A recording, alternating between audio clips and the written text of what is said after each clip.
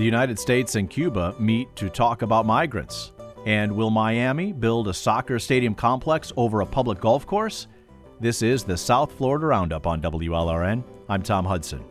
With tens of thousands of Cubans trying to come into America, the U.S. and Cuba held their highest-level diplomatic talks this week in 4 years.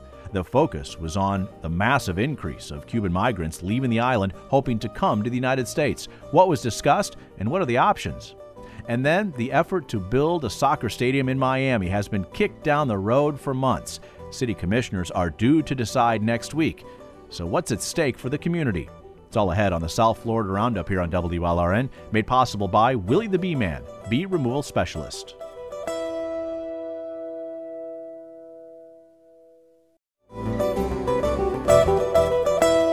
Welcome to the South Florida Roundup on WLRN. I'm Tom Hudson. Thanks for listening this week and for supporting public broadcasting here in South Florida.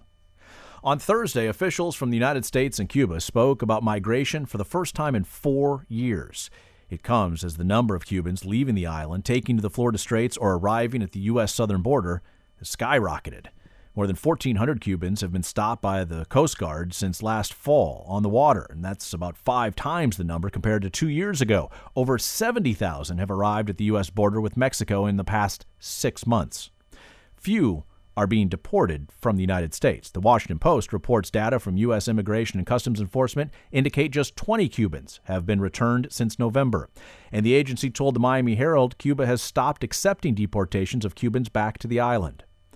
Until this week, there hadn't been any immigration talks between the two countries since 2018, when the Trump administration rolled back the Obama administration's reopening to Cuba policy. So we're going to talk about Cuba-United States relations, certainly as it relates here to South Florida. What are the options for the two countries can do to address this migrant crisis that's on the southern border and on the water off the shores of Florida? What role does South Florida play in addressing this crisis, and how is this affecting our community? Call us at 800-743-WLRN, 800-743-9576. We want to hear your voices during this Friday conversation here live on the South Florida Roundup. You can also join us on social media. Find us at WLRN. WLRN's America's editor, Tim Padgett, is with us. Tim, any word on any of the outcome from Thursday's discussions?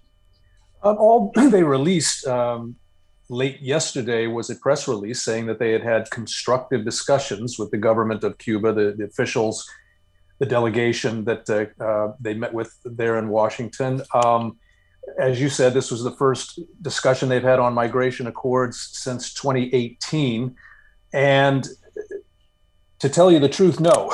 Okay. We did not learn a lot about what they discussed. And I think Nora was also on a call this morning with the State Department, and she intimated that there wasn't much that we learned from that either. Nora is Nora Gamas-Torres, who's with us, El Nuevo Herald and Miami Herald. Nora, welcome back to the program. Can you share with us anything that you were able to glean from that call this morning? Thank you so much. Unfortunately, I was in a call with Deputy Assistant Secretary Emily Mendrala that actually led the U.S. delegation attending the meeting. And several reporters tried to ask repeatedly if there was like a concrete result from the talks. And apparently there was no concrete result, or, the U.S. is not yet ready to disclose it. But apparently, because also the Cubans late night yesterday, they issued their own statement, and it was interesting. It was like a more combative statement listing all their complaints about, the U.S. not complying with these migration accords, and it kind of contrasted a little bit with the more terse statement put out by State Department that, actually said or labeled these talks as constructive. So it doesn't seem to have resulted in concrete results, such as, for example, resuming, full consul services in the Embassy of Havana, for example. Mm-hmm. There's always a delicate diplomatic dance in terms of the rhetoric, and both Tim and Nora, you guys have refined and perfected the art of reading between the lines in these diplomatic communiques. But the question that I want to ask here is, who is at the table? Who do we know? What level of diplomats were engaged in this conversation, Nora, on Thursday between the U.S. and Cuba? It was, the U.S. was led by Deputy Assistant Secretary Emily Mandrala, and then the Cubans were headed by, I just forgot the name just right now. They were led by Vice Foreign Minister Carlos Fernandez de Cosilla. Carlos Fernandez de Cosilla, who has, by the way, been a frequent critic of the U.S. on Twitter. Mm-hmm. So it was not, at the highest level, but it was pretty high, especially because there haven't been these sort of talks in 4 years. Yeah. So, Tim, what can we read into that, right? That these weren't, assistants or junior diplomats. These were pretty senior statespeople involved. Oh, right. And I think it had to be because of the numbers that we're seeing. I mean, as you pointed out in your introduction, we're seeing almost 80,000 Cubans in the first 6 months of this fiscal year showing up at the Texas border. 3 times as many washing up on the Florida Keys as compared to last year. So those numbers really necessitated a high level of delegation engagement on the two sides. And I think also, what this showed was that Cuba feels that it's got some leverage now because of those numbers, that it could get the Biden administration to sit down and start talking. And this is a pattern we've seen for decades and decades with Cuba. It uses immigration as one of the only real leverage tools it has to get the United States to pay attention to what it wants to talk about. 800-743-WLRN to hear from you, South Floridians, about these diplomatic talks, the highest level diplomatic talks, the latest diplomatic talks between the U.S. and Cuba regarding migration in 4 years. 800-743-9576. South Florida certainly is a key geography when it comes to this kind of diplomacy. 800-743-WLRN, our phone number, live on this Friday. Let me welcome in Rick Herrero to our conversation. Rick is the executive director of the Cuba Study Group. Rick, curious, did you have any conversation, did this study group have any conversations with the Biden administration prior to the diplomatic meeting on Thursday of this week? Not immediately so, but in recent weeks we had, and it was very clear to us that the primary lens through which the Biden White House was looking at Cuba was through immigration and the raging crisis at the border, the mounting numbers of Cubans that are arriving at U.S. border points. We saw those numbers reach 32,000 in March, almost 79,000 in the past 6 months. It was really, finally, we had to see these numbers for them to take action towards Cuba, start moving and engaging in diplomatic talks with the Cubans, something that President Biden promised in part during his campaign. But it very much, aside from everything else that could be in a bilateral agenda between these two countries, migration has become sort of the end-all be-all at this moment. And so, Rick, what is the Cuba Study Group advising the Biden administration on, or frankly lobbying the administration on in its State Department conversations with Cuban officials regarding migration? Sure. I mean, I think the objectives here should be twofold: one immediate and one more long-term. Immediately, what the United States should do is establish legal pathways for migration and for Cubans to be able to visit the island. I mean, for Cubans to be able to visit the United States. Mm-hmm. A lot of what's driving this migration is the fact that we shut down consular services, non-immigrant visas, provincial travel to all the other airports beyond Havana throughout Cuba.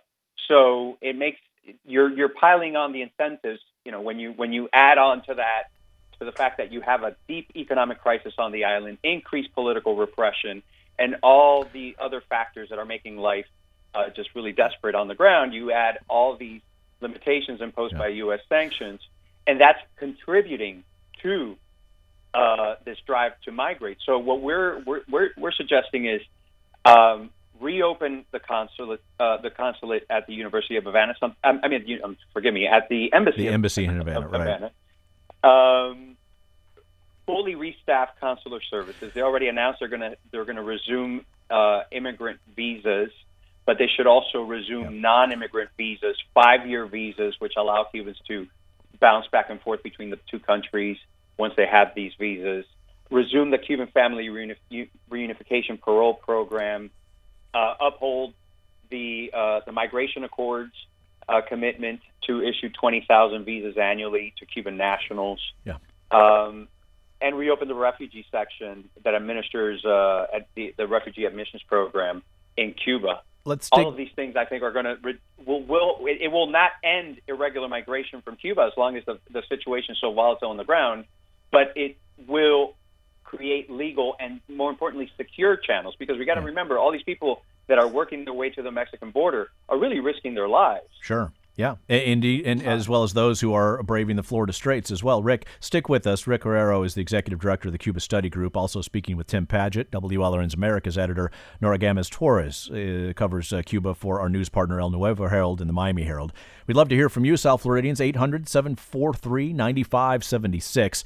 A Cuban migrant crisis on the southern border of the United States, an enormous uptick in the number of Cubans braving the Atlantic Ocean, hoping to come to the United States as well. 800-743-9576 on this Friday afternoon here on the South Florida Roundup.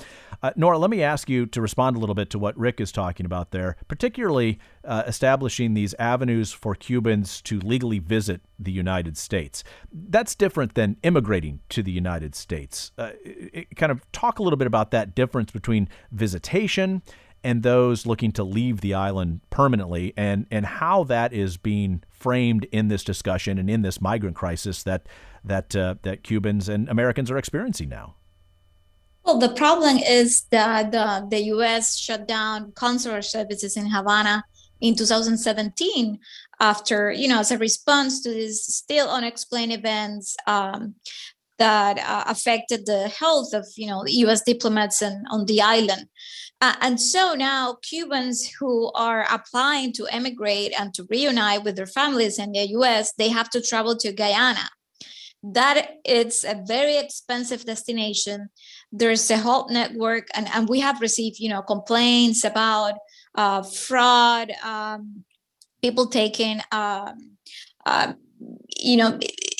it's been like very, very difficult for Cubans to stay in Guyana. Mm-hmm.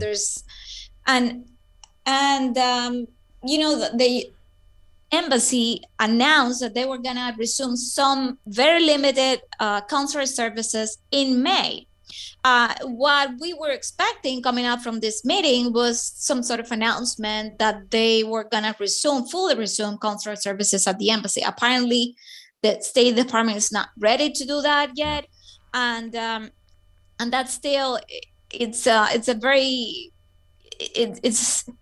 difficult situation for so many families that for 6-7 years have been expecting to reunite, mm-hmm. and they haven't been given. Some haven't been given a response on their applications. Yeah. For example, there's this separate Cuban parole reunification program that was also suspended at the time, and these people are just in a limbo, and so many of them, they have just renounced to that legal pathway, and they have come, through regular means, paying people to come to the border. Right. So, Tim, I want you to describe that other pathway that Cubans who are suffering, right, under the regime in Cuba and the economic difficulties that continue to be present on the island, and frustrated with these legal avenues being shut down over the last several years that Nora has described, looking for these other pathways, very dangerous pathways in many cases.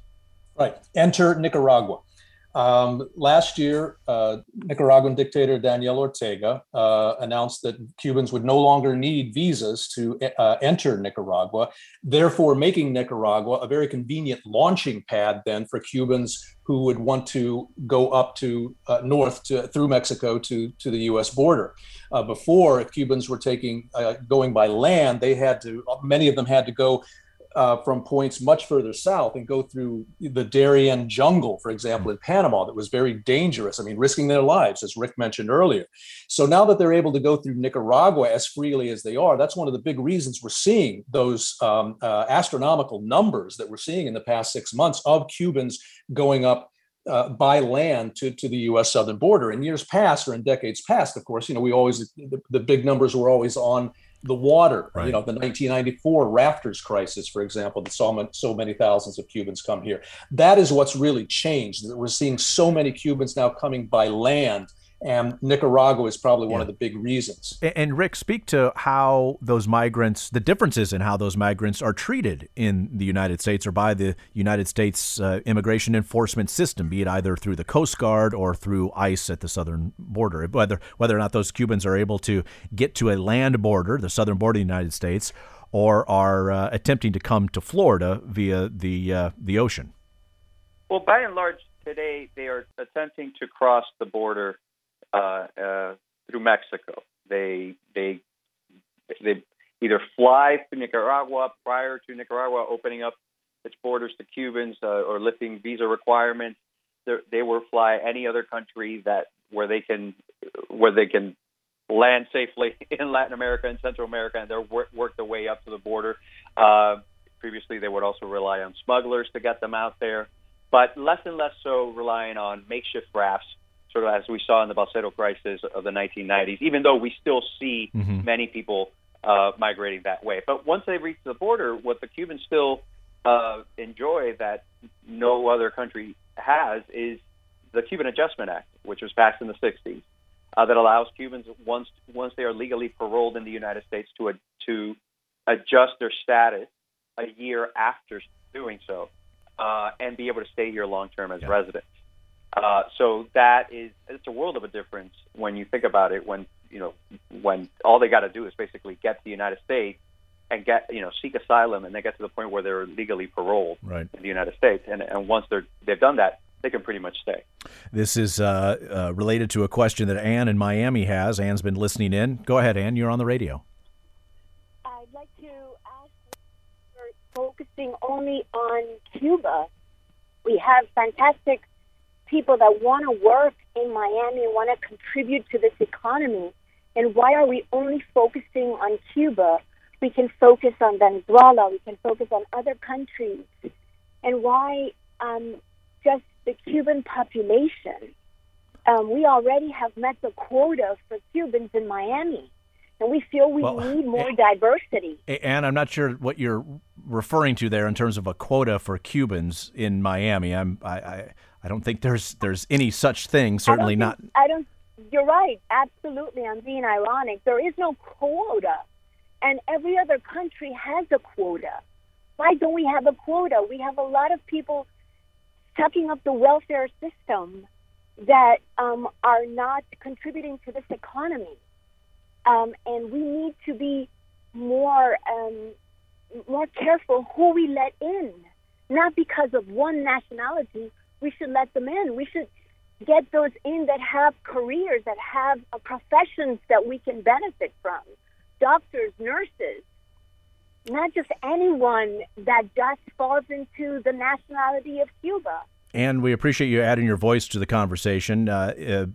Rick, if you'd like to respond to Ann in terms of why the focus on Cubans is important here in South Florida, and to that special immigration treatment that Cubans have historically enjoyed. Yeah, I would say I think the focus on the Cubans right now, this moment, is because these talks just happened yesterday, and there were the first such high-level talks between the United States and Cuba that we've seen in 4 years, so it's very much headline-grabbing. Also, you do have a disproportionate amount of attention that members of Congress that represent South Florida pay on the Cuba issue, because so much of their voter base is Cuban American. So you have seen representatives such as Maria Elvira Salazar and Diaz-Balart. This is all they've been talking about. They have been very much using the bully pulpit to be on the news, to talk about Biden and these negotiations. They've helped to organize rallies. So it's really just seems like it's so dominant in the airwaves in Florida. But I will say, to the caller's point, the end goal here should be long term to address those root causes of migration from Cuba to the United States, so that we reduce the incentive for Cubans to have to migrate to the United States. And there's only so much we can do so long as you have the Cuban government running the show in Cuba. They have had disastrous economic policies. We have seen them really ramp up repression in recent years. But we have to also be honest and recognize that the relationship between Cuba and the United States is a symbiotic one. Our sanctions aggravate conditions on the ground. They compound the hardships on the people. They give the Cuban government the pretext that they need and often rely on to not only seek sympathy from the international community for what they do, but also to clamp down on repression. So we need to change this relationship. And the more we can change this relationship, help stabilize the situation on Cuba, help keep civil society in Cuba and not looking to migrate to the United States, help nurture the private sector on that island, the less incentive there will be for those individuals to want to leave and come to the United States. Let's hear from Remy listening in Perrine. Go ahead, Remy, you're on the radio. Yeah, no, my concern was I think that the Cubans are more than anything looking down the line and looking at another special economic period if it doesn't go Putin's way in Ukraine. In other words, if he loses, whatever funds he had that used to be foreign aid for Cuba, Venezuela, Nicaragua, will end up having to be used domestically. And I think that's what the Cubans are looking at. They're seeing how they could possibly have some kind of negotiation, so at least they stay in power rather than having a catastrophe occur where everything just collapses. Yeah, Remy, really interesting dynamic there, referring to the so-called special period after the collapse of the Soviet Union and the deep, deep economic recession that triggered in Cuba back in the early 1990s. Tim, talk about maybe this geopolitical chess board that has been set up for Cuba with its previous close ties to Russia. Right. Well, I mean, Rick makes a very good point that there's very little the United States can do to improve economic conditions as long as A, the embargo is in place, and B, the communist regime is in place. But as you know, and I've written about this often, is that there is, I think, one thing that the United States can work a little harder to do, and that is to funnel more aid to what we call the cuentapropistas, the private entrepreneurs in Cuba, get more investment and capital to them, because they're really the only dynamic component of the Cuban economy today. They're really the only engine that can create the kind of economic activity that could reduce that flow of immigration, that impetus for immigration that Rick was just talking about. And I think, for example, we are seeing the Cuban government make some overtures about allowing private or international investment directly to those cuentapropistas, those private entrepreneurs in Cuba. And we should really, I would hope that, for example, yesterday, that would have been something that the U.S. delegation would have been pressing. You want us to help you reduce immigration from Cuba? Great. Let us get more money to your private entrepreneurs. I don't know if that was discussed, but I think it should have been. One of the other issues that a lot of folks have been pressing for, that was hopefully present in those Thursday discussions, the issue of human rights on the island. We're going to talk more about that with Tim Padgett of WLRN, Nora Gamas-Torres with El Nuevo Herald and the Miami Herald, and Rick Herrero, Executive Director of the Cuba Study Group. It'll be next as the South Florida Roundup here on WLRN continues in a moment.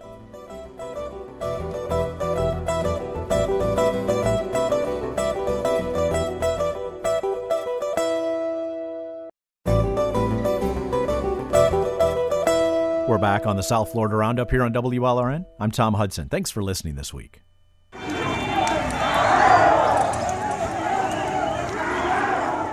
This is the sound of a street protest in Cuba back in July. Hundreds of people across the island took part in protests. They were arrested. Activists say it was more than 1,000 people. U.S. and Cuban diplomats met this week discussing the massive increase in migrants leaving Cuba trying to come to the United States. A week ago, the State Department released a report warning of what it called significant human rights issues in Cuba. 800-743-WLRN, our phone number to join our conversation, 800-743-9576. Tim Padgett is the Americas editor here at WLRN. Nora Gamas-Torres with El Nuevo Herald, the Miami Herald, and Rick Herrero still with us, executive director of Cuba Study Group. Nora, let me ask you about this State Department report. You reported on it. Significant human rights issues in Cuba. Tell us more about this warning. Yeah, it was a very critical report. It was something I noted, like compared with reports from previous years. But it's also because this last year we have seen a huge crackdown on protesters. Then we have seen summary trials. We have seen several instances of abuse in prison, told by relatives of those protesters that has been jailed. So, State Department kind of went through all of that. They put a lot of attention to what happened to those people that went to the streets to ask for regime change and better living conditions last July. And it actually included a lot of these testimonies. Some of them have already been, reported by the media. I know they also were in contact with a lot of organizations that have been tracking all the people that have been in prison and arrested in connection to the demonstrations. So it was a very critical, harsh report on the conditions on the island. Rick Herrero, how significant was this report out of the State Department to you at the Cuba Study Group, a U.S. cabinet agency talking about significant human rights issues in Cuba, putting it there in black and white in a report?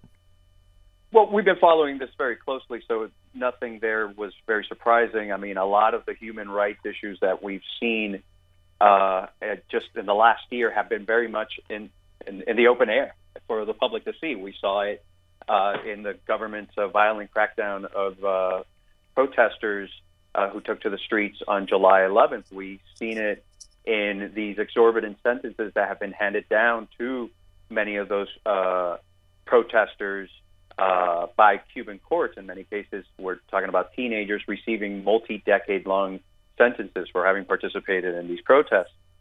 So it's not really new. I think the bigger question is,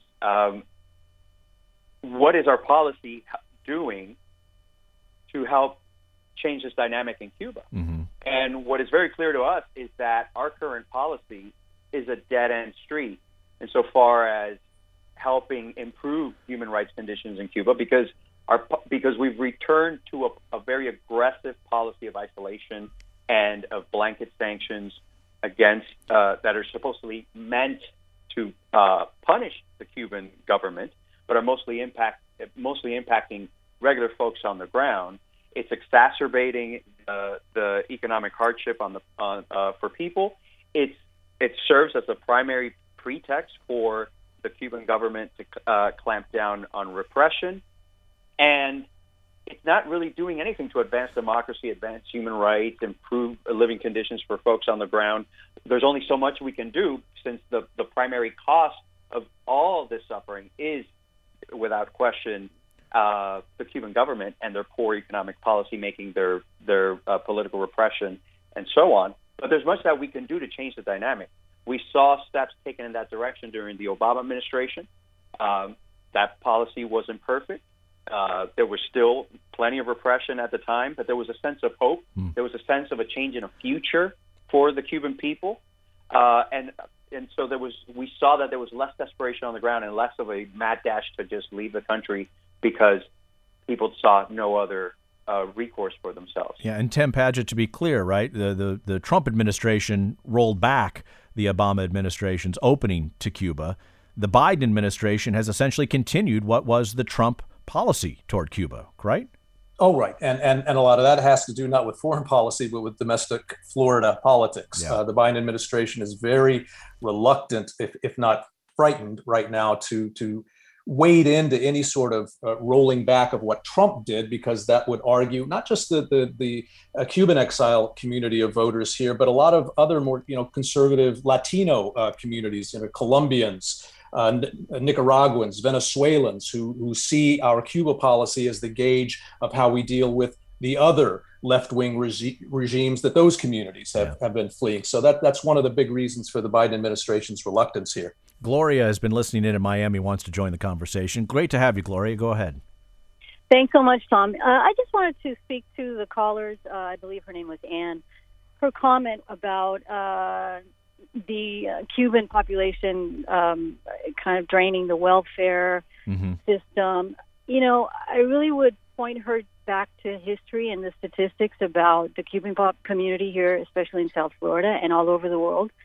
It is one of the most educated, one of the most proactively working, and one of the most productive communities of immigrants in the entire world.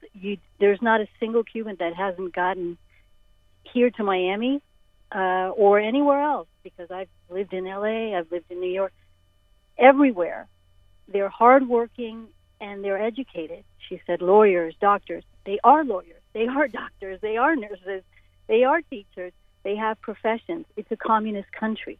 It's a specific condition that they have been thrown into that have made them immigrant. It's not they wouldn't be immigrants.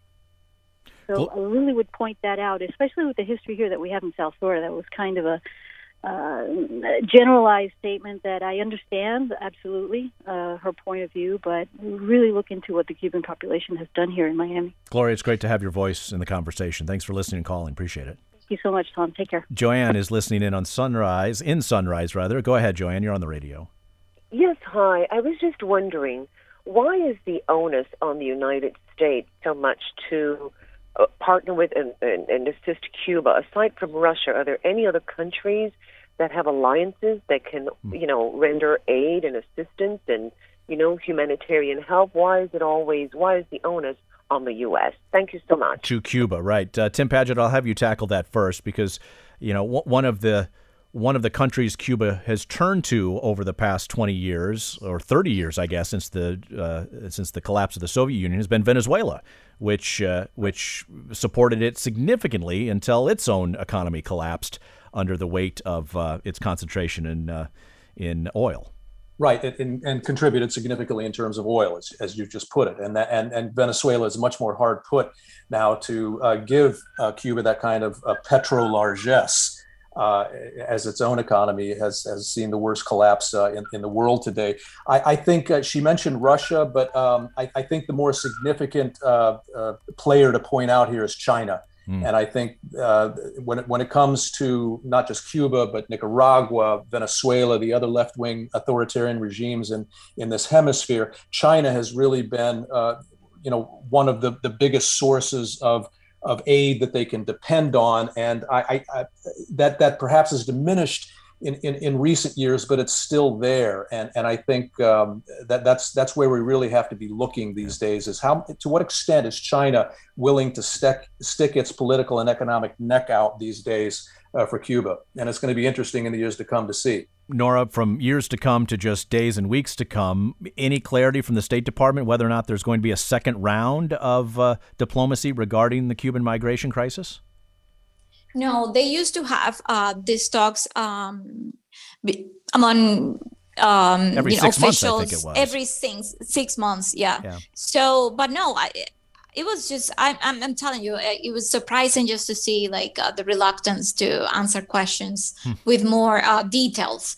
So we cannot say there's an upcoming announcement, but so far we know very little. We also don't know if the Cuban government agreed again to take back Cubans deported from the U.S. The statement also does not address that. Nora Gamez-Torres covers Cuba for our news partner El Nuevo Herald and the Miami Herald. Tim Padgett is America's editor at WLRN. And Rick Herrero has been joining us as well. Rick is the executive director at the Cuba Study Group. To the three of you, thanks for sharing your important perspectives with us. Much appreciated. Thanks, Tom. Thank you. Thank you, Tom. Still to come on our program, Miami City Commissioners again are due to decide the fate of a soccer stadium complex. Are you ready for it? 800-743-WLRN, 800-743-9576.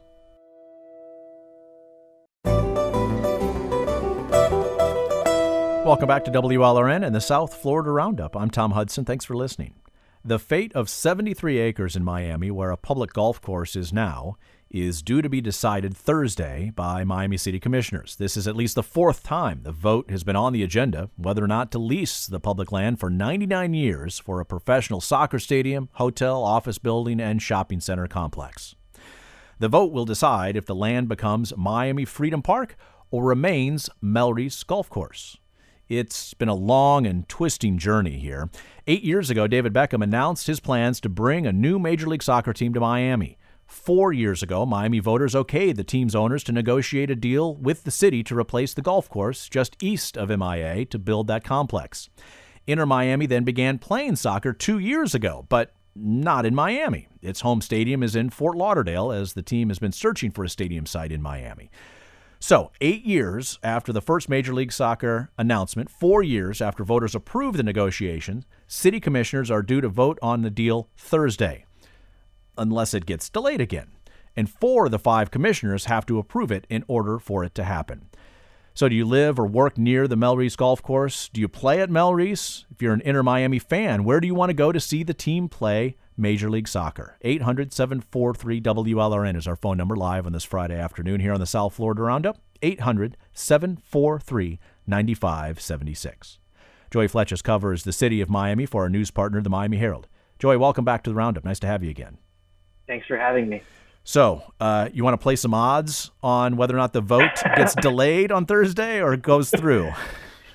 Well, I'll tell you. I can tell you what I know, which Okay. is that this is a complicated political situation for the mayor, Francis Suarez, who has championed this deal since 2018, since the deal's inception. It went through a referendum that was successful. That's why they were able to negotiate in this no-bid 99-year lease that would allow this project to continue to move forward. But now what he needs is 4 of 5 commissioners to vote yes on a long, complicated set of lease documents that would govern the conveyance of this land. And one commissioner has, since the very beginning, committed to voting no. Right. So they got to go 4 for 4. That's where we've been ever since the negotiations were completed earlier this year. And I think the delays that you've seen have been attributed to a host of things officially on the record from the government. And most of what I've written, I've tried to really tease out and suggest, which is what I think is probably a more complete picture, is that the votes are not secured right now. The deal is that you need 4 out of 4. That leaves everybody in a very powerful position on that commission. And we'll see if they got 4 votes next week.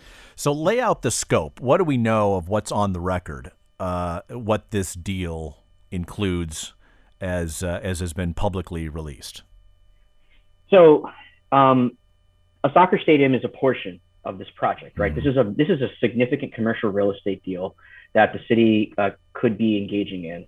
$1 billion redevelopment of Melry's Golf Course directly adjacent to the airport, right? That would include a hotel, 750 hotel rooms, a big commercial promenade, mall, like outdoor mall, an office park, and a soccer stadium, along with a 58-acre public park, and a parking structure that would have soccer fields on top. All of that would be under a 99-year lease with the city that would include a couple of key components. To start, about $3.5 million in rent annually to the city, or once the commercial portion of it is up and running, a percentage of gross if it exceeds that $3.5 million figure. That is probably, I'll stop there for a second, because that's probably a figure that is on a lot of people's minds and under a lot of scrutiny right now. Yeah, $3.5 million today in 2022 is not $3.5 million in the year 2082 or 2092 or 2112, when this lease would essentially expire.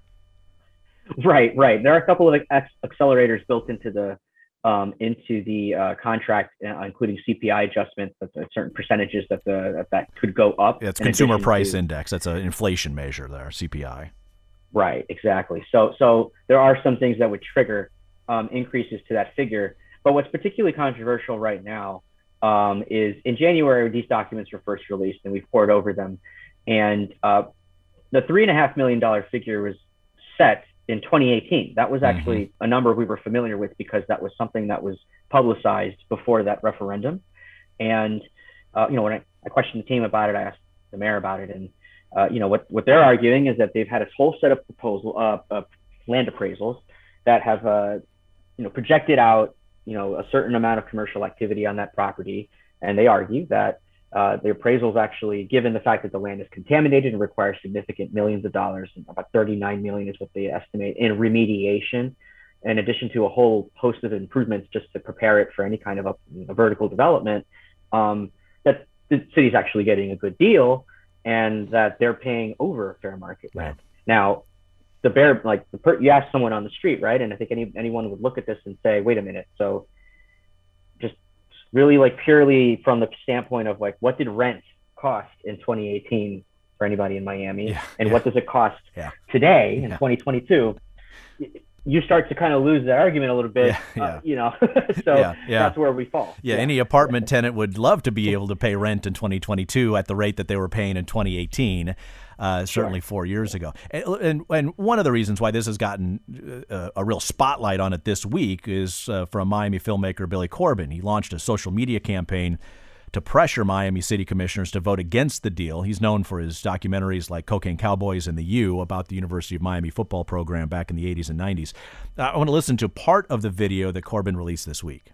These 5 commissioners are voting on the biggest real estate deal in the history of Miami. And if you thought the Marlins Park deal was shitty, wait until you get a load of this. The city wants to give an intended twist of irony there. The voice you hear is voice of former Miami Marlins president David Sampson, who led the negotiations with Miami-Dade County and the city of Miami when building Marlins Park. But of course, Joey Fletches with the Herald, the huge difference between the public financing that was at the heart of the controversy with the Marlins deal and the heart of the controversy with this Miami Freedom Park possibility. There are some significant differences between these arrangements. There's a nexus here, though, in sort of what you value, right? The valuation of what we're talking about. So in the Marlins Park, there was a set of financial arrangements that saddled the taxpayers with more than $1 billion in debt over a generation, to construct this baseball stadium. In this case, it's a blockbuster land deal that could potentially happen here, and of the likes that the Marlins Stadium, frankly, could have never been because the land wasn't there. This is a piece of property that is in the center of the county with a lot of transit corridors that is going to make a whole lot of money, and that's undisputed. The team is arguing that they're being pushed to the sort of brink of their profitability given the financial terms that are on the table right now, and critics are saying that's baloney, and there's a whole lot more to mine from this. And a whole set of public benefits that are probably not even discussed at this point that could potentially, make this deal something that moves from the bad column to the good column. That's a big debate right now. Joey Fletches covers City of Miami for our news partner, the Miami Herald. Joey, stick with us. We want to hear from you, South Floridians. What do you think of Miami Freedom Park, Melrose, or Inner Miami Soccer Stadium? 800-743-9576 is our phone number. 800-743-WLRN. Enrique in Miami on line 2. Go ahead, Enrique. Thanks for listening. Thank you for taking my call. Obviously, I do not know the intricacies of the financing and the economics of the deal that they're trying to pass through. But as it is, that golf course, it's the worst golf course that we have in all Miami area or Broward or what, in all South Florida. It's just right next to the airport. We have an airplane passing every 30 seconds, 90 seconds. I stopped there to beat traffic a couple of times to hit the range, and it's unbearable. And so, and I really think that soccer needs, in Miami, needs to have a place, and I think it's a huge potential with all the Latin, Hispanic population that we have. Mm-hmm. We see soccer increasing tremendously all throughout the United States. And here in Miami, we can't launch because we don't even manage to have a stadium. So I think it's a huge opportunity. Obviously, it needs to be looked through the deal, to be the best possible for our city. But most definitely, I think anything will be better than the golf course that we have as it is right now. Enrique, appreciate you lending your voice to the conversation. John in Palmetto Bay, you're next. Go ahead, John. Yeah, I tell you, it's not that way. The golf course needs to stay. Jorge Mascanoza is a billionaire. Beckham's, they're loaded. They got plenty of money. Jorge Mas is the part owner of Inter Miami, the soccer team. Go ahead. Yeah, and why does he need money when he's already got money? Why does he need the city's money? Why does he need the city's land? He can go to Doral and buy some acres out there. Tell me a good reason why he needs the money when he's already a billionaire. Why has he got to get our dime now? That golf course needs to stay there. I play golf there, and a lot of people do. And it needs to stay just like it is. And he needs to go to Doral and buy him some land over there. Your thoughts on that? John, fair enough. John, put him in the column of Keep Melreese. Ian in Miami has an idea about where to build the stadium. Go ahead, Ian. I just want to make a quick point. It's called Inter Miami, not Inter Doral. Mr. Fletcher was absolutely correct to point out the transit corridors. The stadium is right in the middle of a very big area. Long term, you have the Smart Corridor, or the East-West Corridor, the Miami Loop Park, possible intercity Amtrak trains. And I recall a Books and Books talk with Donald Cohen who wrote a wonderful book on the privatization of everything. And Levine Cava was there. And the deal has so much potential, but no one seems to want to really push the team to do better. Right now, the proposed transit connection, and I'm doing air quotes, is a walkway. Right. I mean, like Metro Rail is right there. The county owns the land right there. Why not extend the Metro Rail? What I'm getting at is there's so much potential, and no one seems to want to really twist an arm and force them to do better. Yeah, Ian, thank you for lending your voice to the conversation. Joy Fletcher with the Herald. Is the city negotiating with Inter Miami? Is the city or the administration of Mayor Suarez negotiating essentially with commissioners at this point about this potential deal? That's a really good question. There's been a lot of hush hush right now. I think, frankly, from the city hall, just because for the majority of the pandemic and since the referendum, really in 2018, the city has been ostensibly negotiating with Miami Freedom Park with Jorge Mas from Mastech, right? David Beckham and the lawyers that they hired to try to hash out the terms of this deal. Right now, in the world where they need to count votes, it probably could be going both ways, or perhaps they're waiting to just see what it is that commissioners want. I mean, next Thursday, what we could see, you asked me about delays, right? Yeah. What we could see, if there's not a vote, right? What we could see is a group of commissioners stating on the record what they're looking for.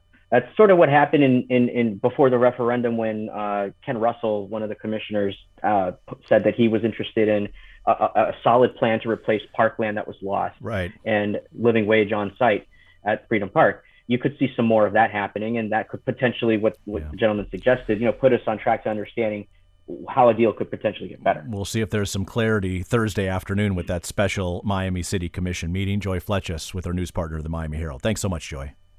Thank you for having me. Appreciate it. Finally, on the roundup this week, throughout April, we've been celebrating where we live through poetry. WLRN partnered again this year with O Miami Poetry Festival, inviting you to write an ode to your zip code. All you have to do is use your 5-digit zip code to write a 5-line poem. Each digit of your zip code determines how many words per line. It works like this. I can't imagine a better place to take my everything bagel to the sandy shore. This is Dana Bassett from North Miami Beach. My zip code is 33180. My name is Alan Means. I live in Coral Gables. My zip code is 33124. And my zip code is: ducklings toddling across campus make students stop, take their headphones off to listen. We built a Zipode tool to help you at WLRN.org/Zipodes. WLRN.org/Zipodes. Now, on Wednesday, April 27th, you're invited to join us as we celebrate Zipodes during an online event. You can catch it on WLRN's Facebook page and on WLRN's YouTube channel. So it doesn't matter what zip code you live in, you can join us. It's streaming live 7 p.m. Wednesday. You will hear many of the Zip-Ode poems and see poets during the live virtual event. My name is Eric. I live in Bay Harbor Islands. My zip code is 33154, and my Zip-Ode is: in our park, boys speaking Spanish jostle all over the basketball court. Somehow, yarmulkes stay on. So join us 7 o'clock Wednesday night on WLRN's Facebook page and YouTube channel. Go to WLRN.org/zipodes for more details. That'll do it for the South Florida Roundup this week. It's produced by Natu Tway. Our engagement editor is Katie Cohen. Our news director is Terrence Shepard. Alicia Zuckerman is our editorial director. Jessica Bakeman is the senior editor of news. The director of radio operations and the program's technical supervisor is Peter J. Mertz. Richard Ives answers the phones. I'm Tom Hudson. Thanks for calling, listening, and supporting public broadcasting. This program is made possible by Willie the Bee Man, bee removal specialist.